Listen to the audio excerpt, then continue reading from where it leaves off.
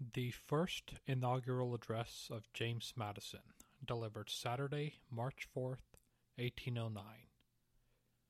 Unwilling to depart from examples of the most revered authority, I avail myself of the occasion now presented to express the profound impression made on me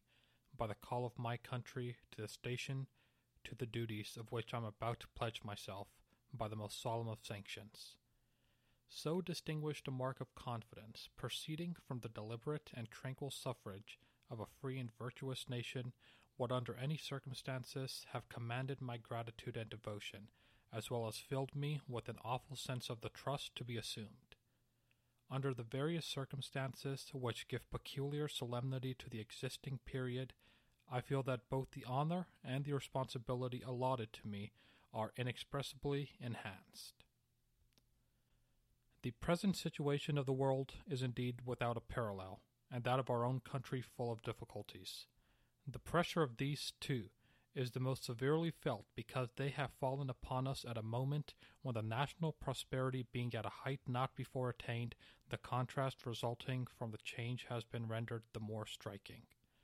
Under the benign influence of our republican institutions and the maintenance of peace with all nations, while so many of them enraged in bloody and wasteful wars, the fruits of a just policy were enjoyed in an unrivaled growth of our faculties and resources.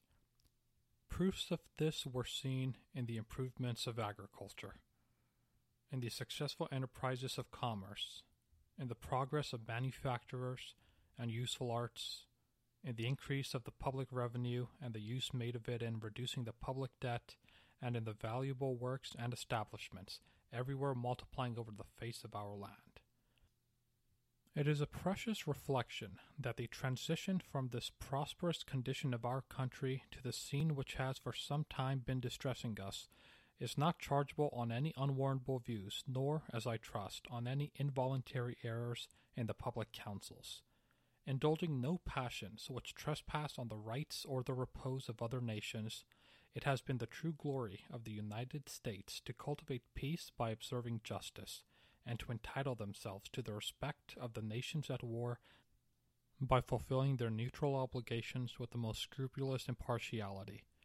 If there be candor in the world, the truth of these assertions will not be questioned. Posterity, at least, will do justice to them. This unexceptionable course could not avail against the injustice and violence of the belligerent powers. In their rage against each other, or impelled by more direct motives, principles of retaliation have been introduced equally contrary to universal reason and acknowledged law. How long their arbitrary edicts will be continued in spite of the demonstrations that not even a pretext for them has been given by the United States, and of the fair and liberal attempts to induce a revocation of them, cannot be anticipated. Assuring myself that under every vicissitude the determined spirit and united counsels of the nation will be safeguards to its honor and its essential interests, I repair to the post assigned with me, no other discouragement than what springs from my own inadequacy to its high duties. If I do not sink under the weight of this deep conviction, it is because I find some support in a consciousness of the purposes and a confidence in the principles which I bring with me into this arduous service. To cherish peace and friendly intercourse with all nations, having correspondent dispositions, to maintain sincere neutrality toward belligerent nations, to prefer in all cases amicable discussion and reasonable accommodation of differences to a decision of them by an appeal to arms, to exclude foreign intrigues and foreign partialities so degrading to all countries and so baneful to free ones, to foster a spirit of independence too just to invade the rights of others, too proud to surrender our own, too liberal to indulge unworthy prejudices ourselves, and too elevated not to look down upon them in others, to hold the union of the states as the basis of their peace and happiness, to support the Constitution which is the cement of the Union as well as in its limitations as in its authorities, to respect the rights and authorities reserved to the states and to the people as equally incorporated with and essential to the success of the general system, to avoid the slightest interference with the right of conscience or the functions of religion so wisely exempted from civil jurisdiction, to preserve in their full energy the other salutary provisions in behalf of private and personal rights and of the freedom to the press, to observe economy in public expenditures, to liberate the public resources by an honorable discharge of the public debts, to keep within the requisite limits a standing military force, always remembering that an armed and trained militia is the firmest bulwark of the republics, that without standing armies their liberties can never be in danger, nor with large ones safe, to promote by authorized means improvements friendly to agriculture, to manufactures, and to external as well as internal commerce, to favor in like manner the advancement of science and the diffusion of information as the best aliment to true liberty, to carry on the benevolent plans which have been so meritoriously applied to the conversion of our aboriginal neighbors from the degradation and wretchedness of savage life to a participation of the improvements of which the human mind and manners are susceptible in civilized state,